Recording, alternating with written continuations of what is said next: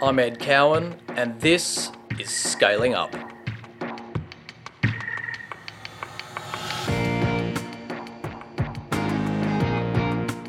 There aren't that many travel startups. So we spent really 10, 12 years building social proof and building customer trust and trying our best to make sure we deliver a great customer experience. As a result, we overinvest in customer service, both pre and post sale, because we know that the value of these customers is high. This podcast aims to educate and inspire by telling the stories of great growth companies as told by their CEOs and founders. TDM is an Australian-based investment firm that invests globally in fast-growing public and private companies. For more insights, visit our website, tdmgrowthpartners.com. My guest today on Scaling Up is Adam Schwab, the CEO and co-founder of Luxury Escapes, a travel marketplace with almost $1 billion in bookings annually. Adam's story is that of a quintessential and accomplished entrepreneur, one of trial and error, learning from mistakes and applying it to the next chapter as is always required. Luxury Escapes and its coming to being is exactly this, the twists and turns of a variety of businesses over almost a decade that eventually spun out something that was scalable and incredibly capital efficient. While the scaling story is largely unknown but nonetheless incredible, it's a story born out of customer obsession and providing consistent value to both sides of the marketplace. What comes next for Luxury Escapes is exciting enough to get Adam back from an 18-month sabbatical, and we not only discuss the many iterations of the business and its future, but also Adam has thought about his own journey as a leader. Buckle up, this is a fast-paced and frenetic way to end another great season of Scaling Up. The end of another season is a great time to thank all those who put in the hard work behind the scenes, Ben, our tireless editor, Rosie, whose research throughout gets brought to life, as well as James and Dave for their guidance throughout the series. We've already started to plan for 2023 and excited for a few new formats and ideas to come to life to make sure we continue to improve this project to optimise the learning and entertainment for both operators and investors alike. Now, on to Adam Schwab and the scaling story of Luxury Escapes. Adam, welcome to Scaling Up. Luxury Escapes. It's a known brand, but the story in many respects is largely untold, but it is a great tale of Aussie entrepreneurial spirit. I must admit, it's been a hard business to research because every time I hit the website, I end up down a Maldives travel rabbit hole and my wife is trying to elicit another holiday out of me. But you are what I would describe a consummate entrepreneur. You've made a career out of solving problems through trial and error, but the common thread's always been around creating value for customers and creating a value proposition. So keen to get back to the founding story, but this is a lengthy one, so maybe best practice, I'll put some show notes in with some links to where you've told the long version, but from serviced apartments to lead gen for restaurants to Groupon rip-offs to ultimately Luxury Escapes. Tell me how this all came together. Maybe after that, we'll pull out some lessons that you've learnt along the way. Great. Let's give the Crib Notes version of the founder story because I had told it a few times and maybe people have heard it, and if not, it probably goes on a bit. So I'll give the 5-minute version. Flick back to 2004. I'm working at a law firm called Freehills. Now I think is the biggest firm in the country. Back then was probably number 2. But I think I always knew that I was never going to be a lawyer for life. There's some super smart people who work in that firm, and I was just not at that absolute calibre. But I had some great mates and still have some great mates from there. But my best mate from school, a guy called Jeremy, was working at ANZ Investment Bank as a trader at the time. He didn't really want to stay there. He wanted to do something for himself. And this is well before the days of entrepreneurs being cool. Entrepreneurialism back then was very much bon scase. It wasn't something that people were proud to talk about. You wanted to be a banker or a doctor or a lawyer or whatever. No one really wanted to be an entrepreneur back then. It's very much different now. This is pre-Spiegel, Zuckerberg, Musk. So it's a very different situation now. But back then, Jess has always been great at sort of bucking the trend and being contrarian and was just pushing me to go to start a business. But neither of us had any great ideas. And again, this is pre-web, or certainly pre-web 2.0. The idea we came up with was just something we stumbled across. We were 23, 24 at the time and saw there could be a need for backpacker apartments. So Well, that would mean like an apartment that someone would rent for 2 or 3 months. So they couldn't get a rental apartment themselves. So you had to buy furniture. It just didn't make sense. And you obviously don't want to stay in a hostel or a hotel for 3 months. So we sort of thought there's a nice middle market there for often people from Europe who call it flash packing in Melbourne for 3 to 6 months. Started in sort of Melbourne Cup weekend of 2004. Little do we know, we started it. Seems really obvious now, but backpacking is really seasonal. So we started in November and we were bombarded with inquiry. We thought, how good is this? Jez quit his job after leave of absence in April of 2005 and started scaling up the business. We were still living at home, ironically, then, and didn't really have a clue what we were doing, but kind of just figured it out. So we scaled to sort of 40 or 50 of these backpacker apartments funded by cash flow. So we had 70 grand or something each, which we used to buy the furniture, then scaled it up, and got to sort of 40, 50 apartments and probably a couple of $1 million in revenue or sales and a pretty low margin, admittedly. And then soon realised, or sort of made to realise that this backpacker apartment thing probably had some regulatory issues. So moved to a corporate apartments model, did that for a couple of years, or actually still had that business, did that full time for a couple of years. Realised that it was a nice business, but not inherently scalable. So if we set up an apartment, we'd be putting the furniture together ourselves. So I got pretty good at putting flat pack furniture together. Jez got really good at taking rubbish out, and we made a pretty good team. But ultimately, we knew it wasn't as scalable as we would have hoped. But as part of that process, probably in 06, 07, 08, we actually bought half a dozen properties, sold the properties, paid back the debt pretty quickly, but had this $1 million windfall just because property prices went up. And we were able to style the properties, etc., and sold them on our own terms. So had this $1 million, we were 28 at the time, and wanted something more scalable. So we were looking around for a business. This is 2009, so Web 2.0 just starting to sort of get moving. I happened to be in the UK, saw a business called Top Table going really well. It's since been bought by Booking.com or OpenTable and Booking.com. But it was effectively a location-based, discount-driven restaurant booking site. So imagine a Dimmy or book a restaurant, but with discounts that are built in. Sounds like Eat Club. Exactly like Eat Club, which is a great business and love those guys. And those guys actually solved a bunch of stuff that people hadn't solved with their virtual credit cards. But we started that business, but realised we just didn't have the capital to really get it going because we had sort of $1 million. We thought we need more to build a marketplace of thousands of restaurants, I should say. In the meantime, Jez was in the US and saw a business called Groupon, quickest business to $1 billion in sales, flying at the time, and said, instead of doing this restaurant thing, why don't we do this Groupon thing? We can create a database and then pivot back to the restaurant thing, which we thought was a better business, but had much more startup costs. So we pivoted to the Groupon model in 2010, started that, then everybody else saw the Groupon model as well. We certainly weren't oracles there. By the time we launched in July, there was 6 or 7 competitors. We became the biggest independent Groupon clone. We were called Zoopon originally.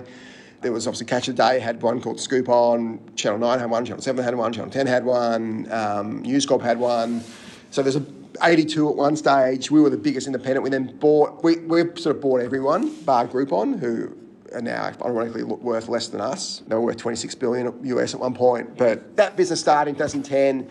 And it started really well, incredible momentum, incredible viral growth. But we realised probably within a year that there was inherent problems with the business model of that business. The issues we had were twofold. Firstly, there was unit economic issues. So the average basket size was only $50, and the repeat rate wasn't incredible because we didn't control the end-to-end user experience. So because of that, those two issues, it made the longevity of the business really difficult. So I think compare that to travel, which has neither of those issues. So the beauty of travel is your basket size is $2,000 or even higher, whereas basket size in local is $50. So you're paying the same to acquire a customer, you're getting a much bigger basket size, much bigger profit on first purchase. And the second beauty of a travel business that doesn't exist in the local business is we're working with, in many cases, really good hotels who, A, are committed to hospitality and customer service. B, even if they weren't, there's this thing called TripAdvisor and also Booking and Expedia have review sites. So there's really high, call it almost guardrails for hotels that if they do a bad job, they'll get slammed on TripAdvisor and they'll destroy the goodwill of the business. So hotels want to be good hospitality businesses anyway, but on top of that, there's that sort of second level guardrail. So for two reasons, travel was just a similar business to the Groupon business originally, but travel just had a lot more longevity and just a much better business model. So we just pivoted to travel more and more from 2011, 12, 13. 13, we launched Luxury Escapes as a standalone brand, really to work more closely with hotels, and then just built that business up more and more. And that's been our focus really for the last 7 or 8 years. We'll get to unpicking the Luxury Escape business model in a second. I just want to pick up on a few things. As I said, I'll put some longer founding stories in the show notes because people will get a sense from that it is deep and convoluted, and there are some great anecdotes of you trying to get rid of bed bugs by putting mattresses in saunas and all kinds of crazy hustle stories that can only go with bootstrapping your own business. A couple of lessons on the way that have allowed you to build a big business in Luxury Escapes with a little bit of a head start, and that is you understood pretty quickly what can be scalable. You needed a business model that needed to be efficient and in many respects capital light. You needed to maximise and guarantee the experience of both the supply and the demand side of the network, and also shore up supply by having a clear proposition while generating demand. I mean, this is all classic marketplace stuff. And so if we were to move that and those lessons to the business model that was Horizon 1 for Luxury Escapes, and that was what I think you've termed the flash part of your business, in this highly curated marketplace, and it has allowed you to engage a very specific and targeted customer. But I'm keen just to dig into both sides of the marketplace and how you've thought about creating a value proposition for both the supply, being the hotels, and also your customers, the demand side as well. So the two things we solve with our flash model for the customer is this great curation and inspiration. So if you went to Luxury Escapes, there'd be 5 or 10 products on the site, one for Bali, one for Thailand, maybe one for Maldives, and you go, oh, that's an incredible deal. I wasn't planning on going to that hotel, but that deal's so good, I'm going to go there. I'm going to change from Thailand to Bali or vice versa. I'm going to go to Vietnam instead of London or whatever it was. So we gave this great curation and inspiration. We also spent a lot of time talking about the property. So we'd film videos, we'd send video crews there, we'd write a lot of content. It's not the stock content you go on booking.com. So we give a lot more information to customers. So there's a lot more knowledgeable going in before they book. And obviously we give this great price. So it's 30 to 50% off the value you'd find elsewhere. So virtually all travel sold at what we call par, or best available rates, or bar, whereas we come in at that 30, 50% off in terms of value. So how we calculate that value is we would never be 50% off the cost. So it's not going to be $100 instead of $200. Ritz-Carlton London is $200 a night. It will never be that price. Let's say it was $200 a night. We might sell it for $150 or $160 and then give a free breakfast and a free dinner, or a club lounge access. So we'd add that extra value, and that's how you come up with our discount. We compare our discount whenever we run a campaign. We have some pretty detailed modelling. We make sure we're discounted across the whole period. We scrape the internet. We make sure where we are at the best price. So the customer is getting a genuinely good deal, because customers are pretty smart. If you try and hoodwink them, they just won't come back, or they won't buy. Probably the more important piece is, how are you guys able to get this 30, 40, 50% off? Doesn't make any sense, sounds too good to be true, and that was a big issue we have from the customer side for many years and still have. The way we can get our discounts is, there's really sort of 4 reasons. The first one's the most important one, and we talked about it before, is incrementality. So hotels virtually never run 100% occupancy, or very rarely do. And more importantly, hotels have high and low, especially resorts. So if you look at Thailand, from November to March, they're pretty full, it can be 80 to 90% full. And then from April to October, they're often 40, 50% full. It can be the best hotel in Thailand. It's a low hype model, so they just don't run full all the time. So the hotels in Thailand know in June they're 40, 50% occupied, and that's great for Australians who have holidays in June, July. So we actually fit a really nice niche there. Now we sell internationally, but certainly back then we were just Australian. What we were able to do is we're able to fill rooms that are going to be empty. So we give revenue where revenue wouldn't be there. And because it goes to that 96% incrementality point, is we're selling rooms that not only wouldn't be bought, but wouldn't be bought by people who don't even know about the hotel. We have a stat that 67% of our customers weren't going to the country they bought till they saw in Luxury Escape. So we genuinely change travel behaviour and travel patterns, which benefits hotels. So reason one is we give lots of revenue in a really quick time when the hotels are otherwise not full. So they know we're not competing against a $200 night room, we're competing against a zero or even a negative, because hotels can make incremental revenue. And what's more, not only do we give incremental revenue, we actually give more revenue than most other channels. So maybe not a booking, but take out sort of maybe Booking, Expedia, we give more revenue in 2 weeks than most channels give in a year. So it's lots of revenue really quickly, albeit at a lower rate.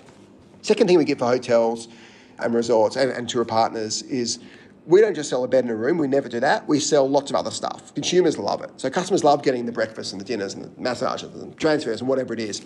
So customers love that, but hotels love it because this stuff's much higher yielding. So you think a hotel's got a restaurant on the property.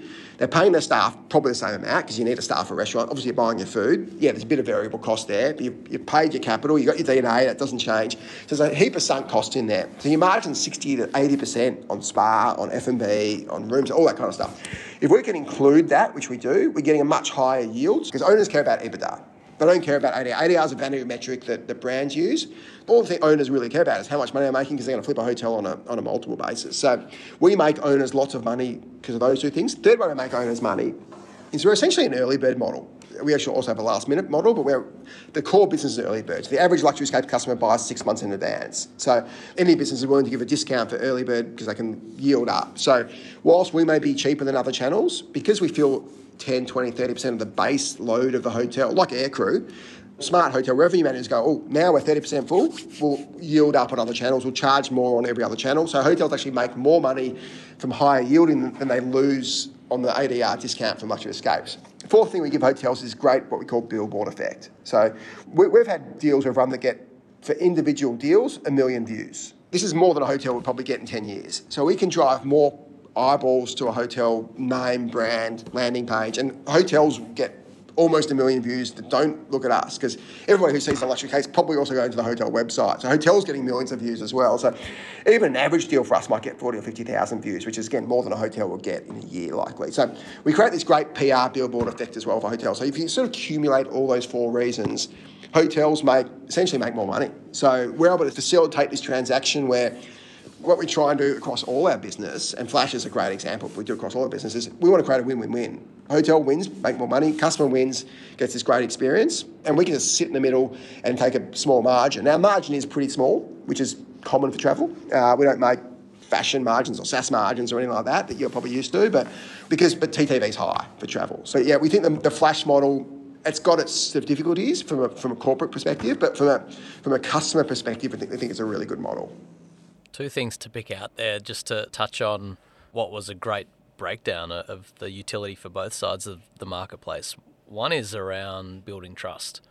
And I know when you first started, there were these huge ads in the paper that, as you alluded to, too good to be true. 50% off a trip to Thailand, and I'm sure a lot of people thought it was a scam. And I was probably in that bucket until, again, my wife went to Thailand and had the trip of her lifetime, notably without me, but came back and said, this is the real deal. This Luxury Escapes thing is not a scam.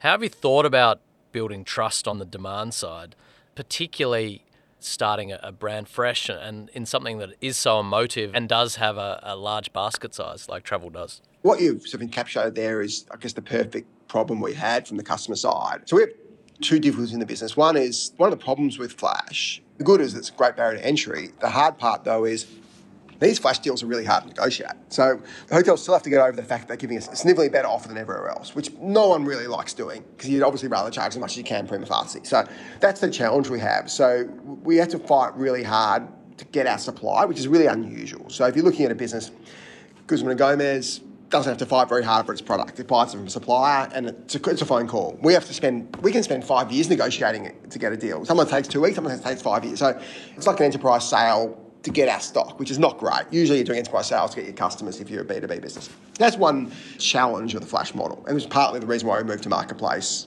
as well as Flash, which we'll talk about. But to your point, the other challenge we had is customer trust. So we have the benefit of great viral growth, and your wife's a great example. People who take a Luxury Escapes generally really like it, and travel's viral. And we have the similar benefit that Airbnb has, and one of the great things about Airbnb is obviously it's a strong brand. 90% of its traffic is organic or it's non-paid. We're similar, we're about 85% organic. So we have a similar thing. You don't say, I went to Japan and stayed in a villa. You say, I went on an Airbnb in Japan or in Tokyo. Same thing, if you go on a Luxury Escapes to Thailand, people will say, I took a Luxury Escape to Thailand, or I took a Luxury Escape to Bali or Maldives. You never say, I took an Expedia to Maldives. You say, I stayed at the Cheval Blanc, wherever you stayed. So we've got that inherent brand association, but that's taken a long time to build, and it's been really a lot of social proof. So yeah, we did a lot of newspaper advertising early because it's that great medium to add trust, because people see a newspaper ad, they're more likely to believe it than obviously an online ad, because there's the inherent distrust of everything online. If you think of the trust hurdle that businesses have to jump over, and obviously the hurdle is a different height based on the business. If I'm buying a pair of AirPods from the Apple store, there's zero trust hurdle. You trust Apple as a product, and I'm getting the AirPods from this person in the store, so there's no risk at all. If I'm buying AirPods from Apple online, there's like a small amount of risk, but minimal risk, because Apple's really good at delivering, and you can always get a refund, it doesn't come. If you're buying a pair of AirPods from overseas and they've got to ship it to you because you're buying on grey market somewhere, yeah, there's a bit more risk again, but worst case, you don't get your AirPods, you get a chargeback. Like, it's not the end of the world. If you're buying travel, overseas travel, it's like the highest risk level of everything. So you're buying online, which is high risk for customers because they don't trust online. You're buying a high basket size, $2,000 basket size, and probably most pertinently, you're rocking up in Bali or Thailand. You don't want to rock up 10 o'clock at night to the hotel and not exist, don't have your booking, it looks terrible. There's a bunch of things you really need to trust with travel. So most people can name probably 5 or 6 travel businesses. They're all probably pretty massive. Booking, Expedia, Ctrip, Airbnb, Flight Centre. That's probably what most people can name, maybe Hello World. They're all massive businesses. So there aren't that many travel sort of startups, whereas you can get away with e-commerce startup, all that kind of stuff. So we spent really 10, 12 years building social proof and building customer trust and just trying our best to make sure we deliver a great customer experience, both from the value side, but also as a result, we overinvest in customer service, both pre and post sale. We have a locally based customer service teams around the world. So if you're calling from Australia, you'll almost certainly 99.9% chance speak to an Australian person. Maybe you speak to someone in America if it's 2 a.m. because we have 24/7, 365-day-a-year phone lines. And you can usually get through within a couple of minutes. Amazon, Target, 60 seconds, probably not quite that, but we're not far behind. So we spend a lot of effort on customer service because we know that the value of these customers is high. Like our CPA is $300 plus, so it's an expensive consumer acquisition. We don't want to burn consumers by giving them a bad experience or even worse, kicking your own goal and treating them badly. So generally when we do have sort of negative NPS comments, it's almost always the customer was disappointed with the hotel for whatever reason. So it could have been we didn't represent it right, which 1% of the time happens. Could have been the hotel just did something wrong, which nobody's perfect. Humans make mistakes. But we have sort of 95% positive customer reviews publicly, and NPS is generally sort of 70, revolves from 69 to 72. So very consistently so. So we just spend a lot of investment in making sure the customer experience is what you get if you're going to a high-end travel agent, but we're much more of a mass market travel agent. You're listening to Scaling Up with Ed Cowan, a podcast brought to you by TDM Growth Partners. Visit the website tdmgrowthpartners.com, or for interesting insights and commentary, follow us on Twitter @TDM_growth. The last thing I do want to glean from this Horizon 1, and you touched on this early bird offer, is obviously get paid upfront. And so that has allowed you to scale in a very capital effective way and in many respects fund your own business for the first 10 years of its existence. That is a rarity, but it's the beauty of the business model. So we were bootstrapped till late last year when we did a post-COVID round or end of COVID round just to sort of clean the balance sheet up and give them secondary, but it was a pretty small round in terms of dilution. We were into COVID with $105 million in the bank. A year later, we had $104 million in the bank. So it's a really stable cash, and the business generates a lot of cash. Although that's changed slightly for a couple of reasons. Firstly, Marketplace has reduced the window. So Flash people book more in advance. Marketplace is much sooner. And also, about 3 months ago, we introduced a deposit product. Call it our own version of Afterpay, but better. If you're buying a pair of jeans, Afterpay is great for customers, but Travels doesn't suit the Afterpay model as well because it's 6 month window and you've got to pay it off in 8 weeks. What our product does is you pay a 20% deposit up front and you've got to pay the rest of it sort of 45 to 60 days pre-travel. So if you're booking 2 years in advance, we don't have access to that cash anymore, but our conversion rates like literally skyrocketed because people are much happier paying 20% down than 100% down, but we have to build the technology ourselves. So, and we'll soon be launching a better than Afterpay product. So you'll be able to pay weekly over 2 years or fortnightly over 2 years or 2 year travel. So a much more flexible Afterpay product. But yeah, initially we were able to bootstrap because we had that great negative working capital model. It's a great call out for anyone thinking about trying to build a business. You've touched on this, what I'd call Horizon 2 marketplace model or Lux premium listings. So moving away from the flash sale element, and in many respects, this highly curated marketplace is now moved to an open marketplace, and you have them sitting on the same site, side by side. One, as I said, highly curated, very easy to target customers. And then all of a sudden, on the other side of the open marketplace, this paradox of choice, where, as is the case for many open marketplace, you can be crippled by the sheer volume of hotels on offer. How have you thought about trying to scale these two businesses side by side? I'm curious to dig into that, and then maybe also how this came about, because it has a great founding story, sort of incubation period that came through COVID as well that I wouldn't mind touching on.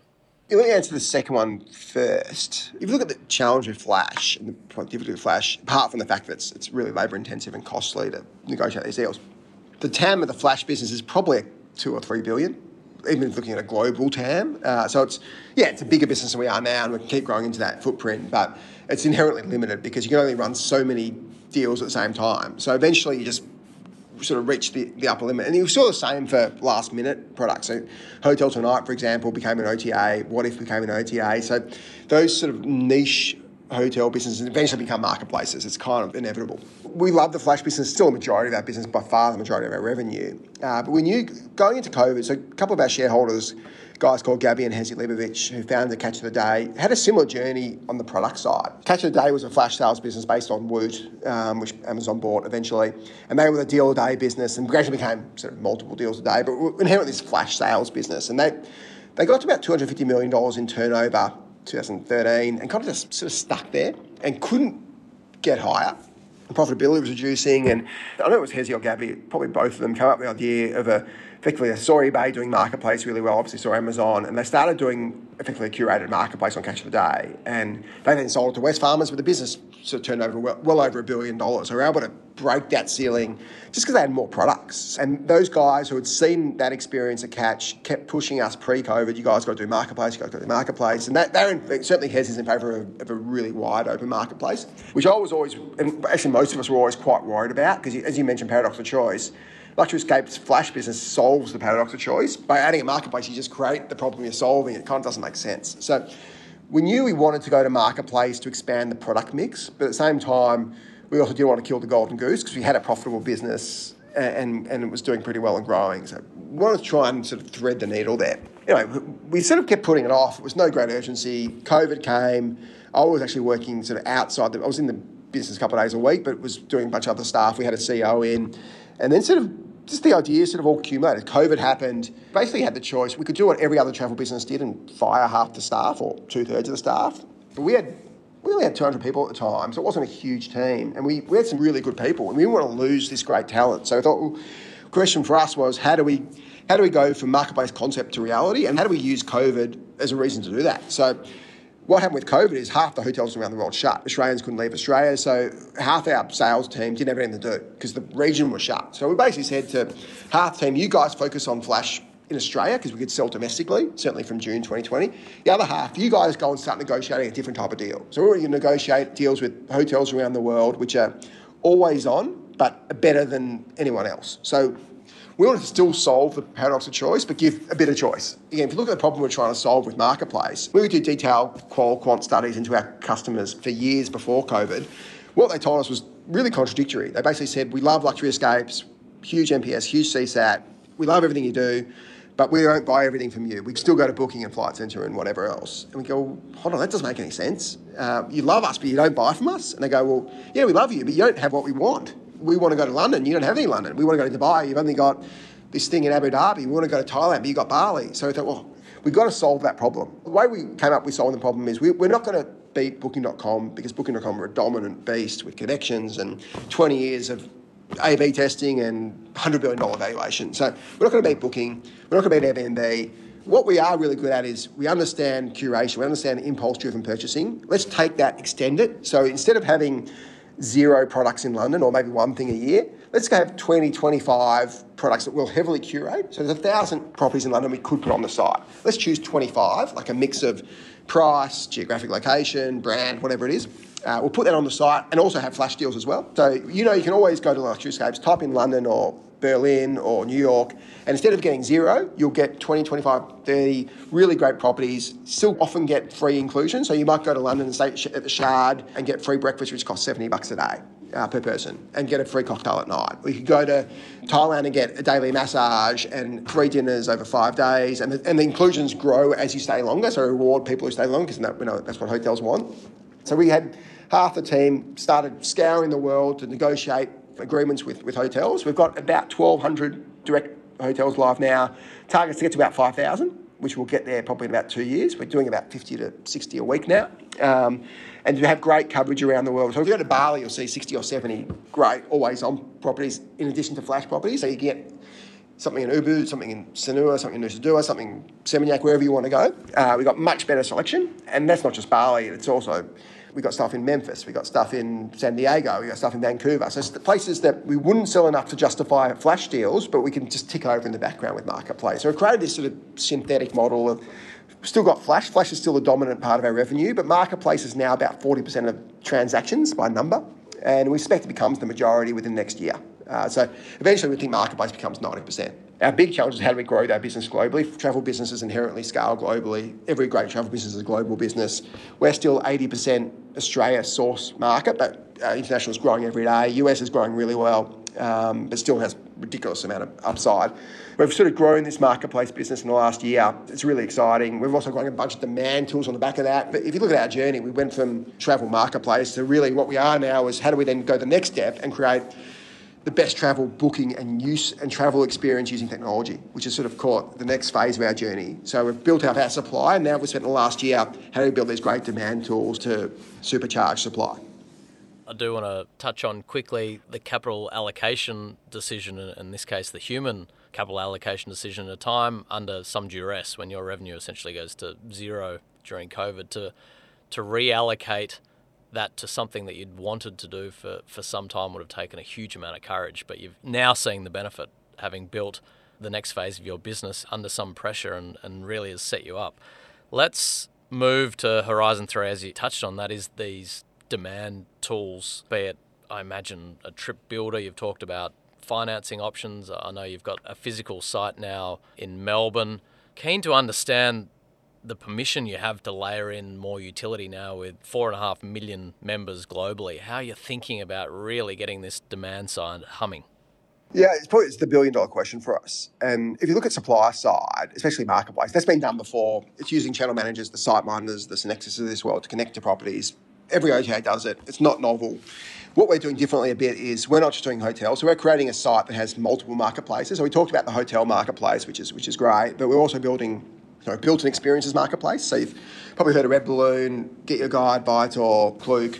We've built our own version of that. So you can go to our site and buy tens of thousands of experiences, which obviously dovetails beautifully into hotels, because really you'd be saying the most beautiful hotel in Madrid, but then you sit on the edge of the bed and go, what do I do now? So it's the hotel's sort of 10% of the journey in some ways, but your holiday is created by experiences. So we want to create the complete experience in a sense. So we're probably only a quarter way through that, and we really want to have a big focus on live events, so be it sporting events, theatre, performances, and dining. So if you look at the sort of Get Your Guide, which is we think by far the leader in the experience space, great at that sort of attraction stuff, not great at dining or events. So we think we can have a bit of a competitive advantage there, but what we're trying to do is just how to create better trips for people. So we're building in multiple marketplaces. So there's hotels, experiences, obviously flights, which we sell, which everybody sells.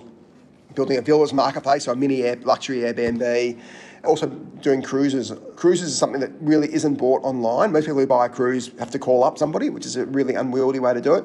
We'll have thousands of cruises online, browsable, bookable, to the point where you can choose your stateroom from the map. So very few sites on earth do that. We'll have that. And the final one is tours, which we have our own tours and we work with third parties as well. So we've got 500 tours live and bookable all online now. So we'll have the complete marketplace of marketplaces. Some travel agents might be able to do this, but probably not everything.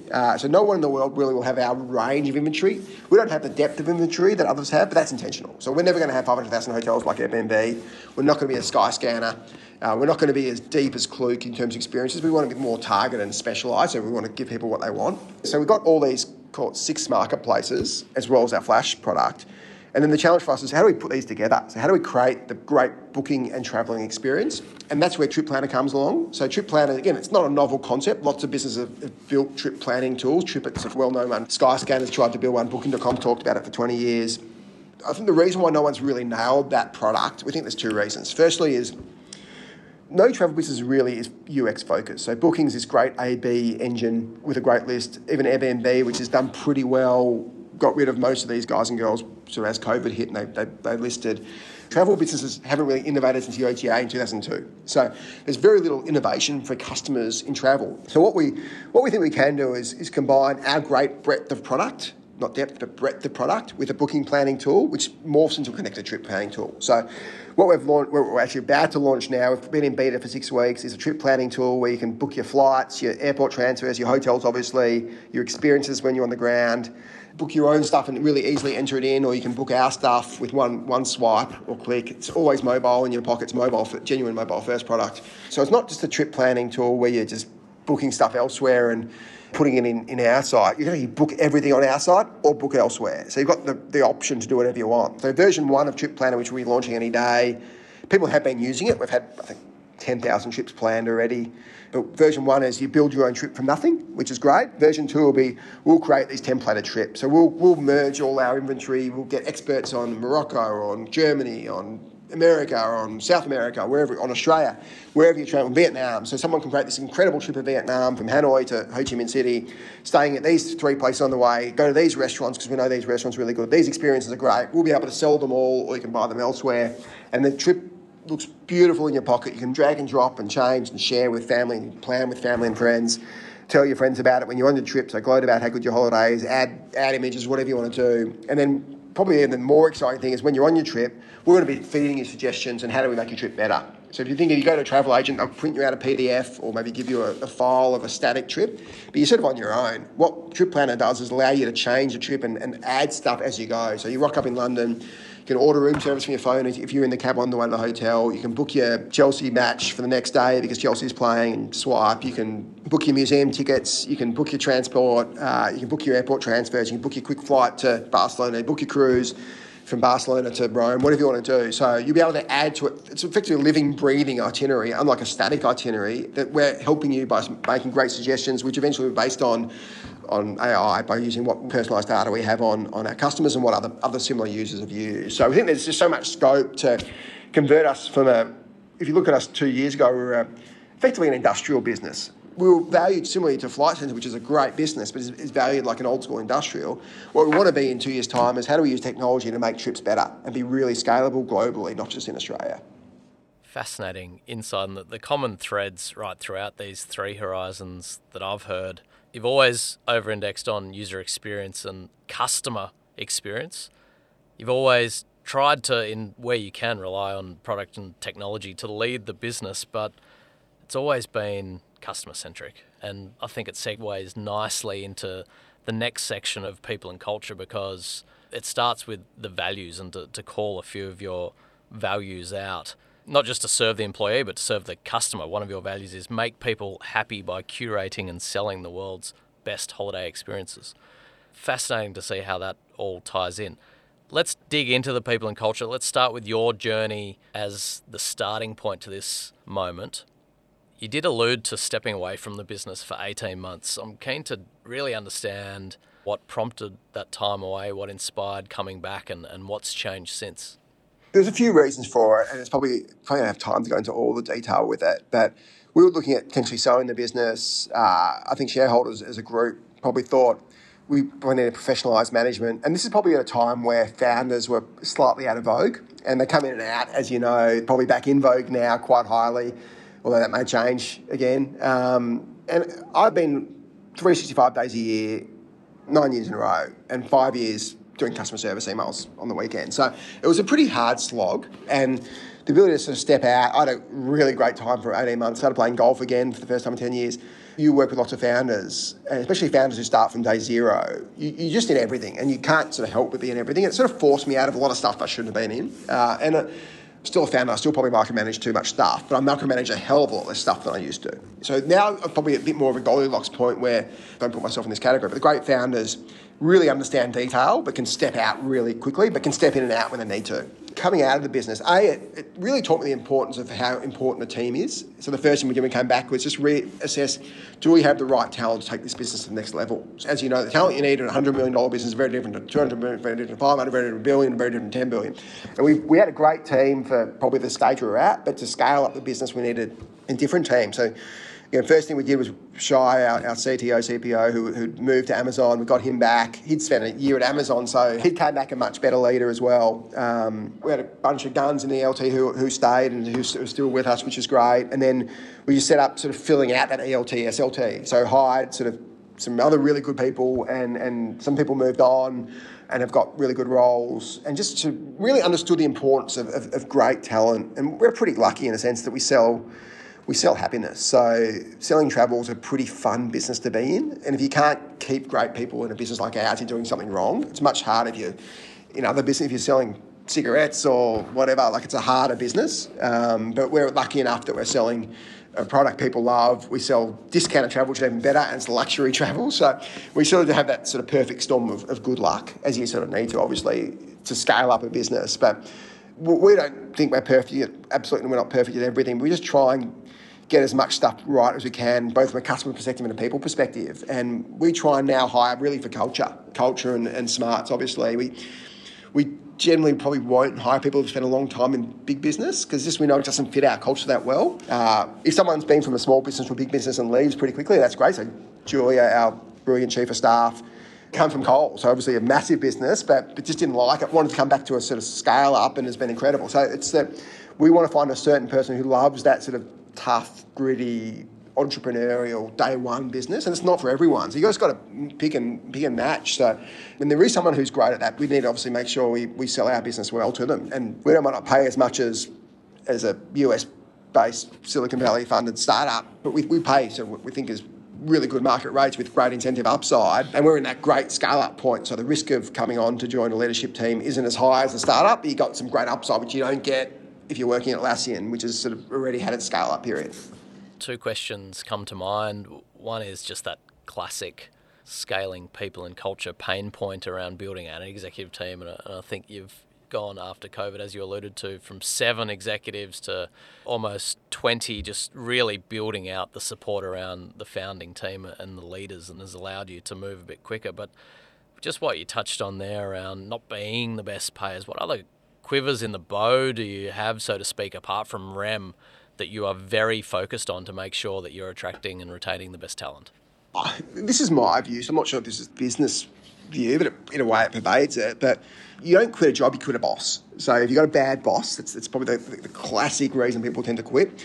You want people to want to enjoy coming to work. And if coming to work is a chore and unenjoyable, you've kind of lost. You sort of have to pay more. You have to let people work from home. Whatever it is, you've got to give other stuff that isn't necessarily real value. If you look at the businesses that allow people to work from home, and as you know, I've got strong thoughts on work from home, but a lot of the businesses that are sort of really allowing the work from home is because they're struggling in other areas, like their ex-growth, the product's boring, whatever the reason is. I want people to be friends with people they work with. And like most businesses of our scale, I have lots of couples that emanate from the business, but if people are friends with people they work with and actually just enjoying coming to work, and it's less about the sort of perks for the nature of the perks, but what the perks give. So I wouldn't want a sort of 5-star Michelin prepared lunch where people come and eat in a sort of by themselves. I'd much rather have a much cheaper communal lunch that's just fun and the food's still great, but it's just a different feel. So we want to create an environment people just love to come and work in, and with that's far more valuable than an extra 10 grand. Because ultimately the 10 grand, once you pay tax and it kind of just goes in your bank account and gets forgotten about, but you spend more time at work than at home. If you don't like what you do, we've failed our team if people don't like coming to work, if the environment's not fun, if we haven't done everything we can to make that environment good. So we're absolutely not perfect, but we certainly try and do our best in that respect. In many respects, you're selling great experiences to your customers, but you're also selling a great experience to your employees as well. And for anyone that does want to read your views on work from home that I similarly share, I might put a link to a few articles you've written so we don't end up down that rabbit hole for another half an hour. The last question around people and culture is around coaching and mentoring, and you touched on many employees leaving jobs because of their manager and being average. You do a lot of mentoring of young entrepreneurs. You host a fantastic podcast. I'll put a link to that also in the show notes. What's been the role of coaches in your journey? How have you found it helpful? I know even in my life in sport many moons ago, when I was struggling to go and coach young kids, would sometimes really crystallise the errors that I was making at a professional level. So I'm curious as to the role of the coach in your life and why you continue to give back to the ecosystem. It's a really good point. It's something I probably don't think about enough, but I'm still on 3 or 4 board, 3 not-for-profits and a couple of scale-up boards. And it's so much easier to look in someone else's business. That I find I can actually be a much better analyser of other businesses than I am of ours because we're in it. So the ability to sit on a board, especially with founders who you sort of always going to take a sympathetic line to a founder as a founder, but to be able to sit on a board, and I don't know how much value I add on boards, maybe it's not much, maybe it's a little bit, but just to go through the process is really helpful. In terms of, I guess, that mentor, I haven't been a huge one for mentors. Our former chairman, Pat O'Sullivan, has been incredible. Pat's been chairman at Carsales for a number of years, probably the best professional director in the country. And Andrew McAvoy, our current chairman, is incredible, just a travel industry luminary. Got a great board with Ido Leffler, who's a superstar entrepreneur. I've got couple of great directors, Gabby Leibovich, who's a founder Catch of the Day.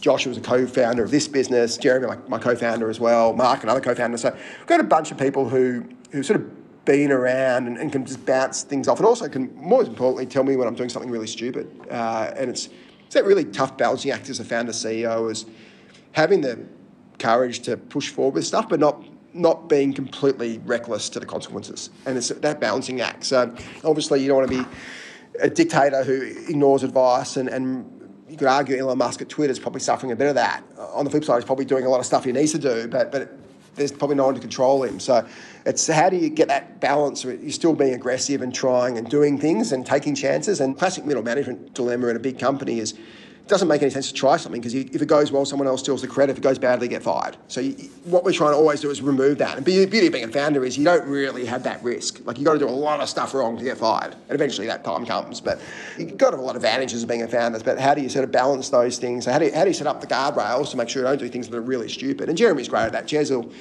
will certainly give his opinion on everything. Some stuff we'll just disagree with it. Like, I'll make the call, I'm still going to go with, notwithstanding your points, which are valid. I think there's 8 reasons we should do it, 4 reasons we shouldn't. Well, let's do it, because we want to make a lot of asymmetric bets. So retail stores, classic example. We opened our first retail store. If retail works for us, that's $1 billion opportunity. If it doesn't, it's cost a couple of $1 million. So the 501 upside justifies the investment, given our scale as a business. That's not to say it'll work for sure. So far, the sign's actually pretty good in the first week, but it may not work. But if it does work, we're able to test and learn and trial. It's a classic two-way door. So we all talk about the one-way, two-way. We want to try and go through as many two-way doors as we can, and just really recognise where it's a one-way. Adam, this has been an awesome hour. I hope the listeners had their seatbelts on, because that was a crash course in how to work their way through trial and error and scaling what has become a massive business. So congratulations on that, and thank you so much for joining the Scaling Up podcast. Thanks for having me on. It's an honour to join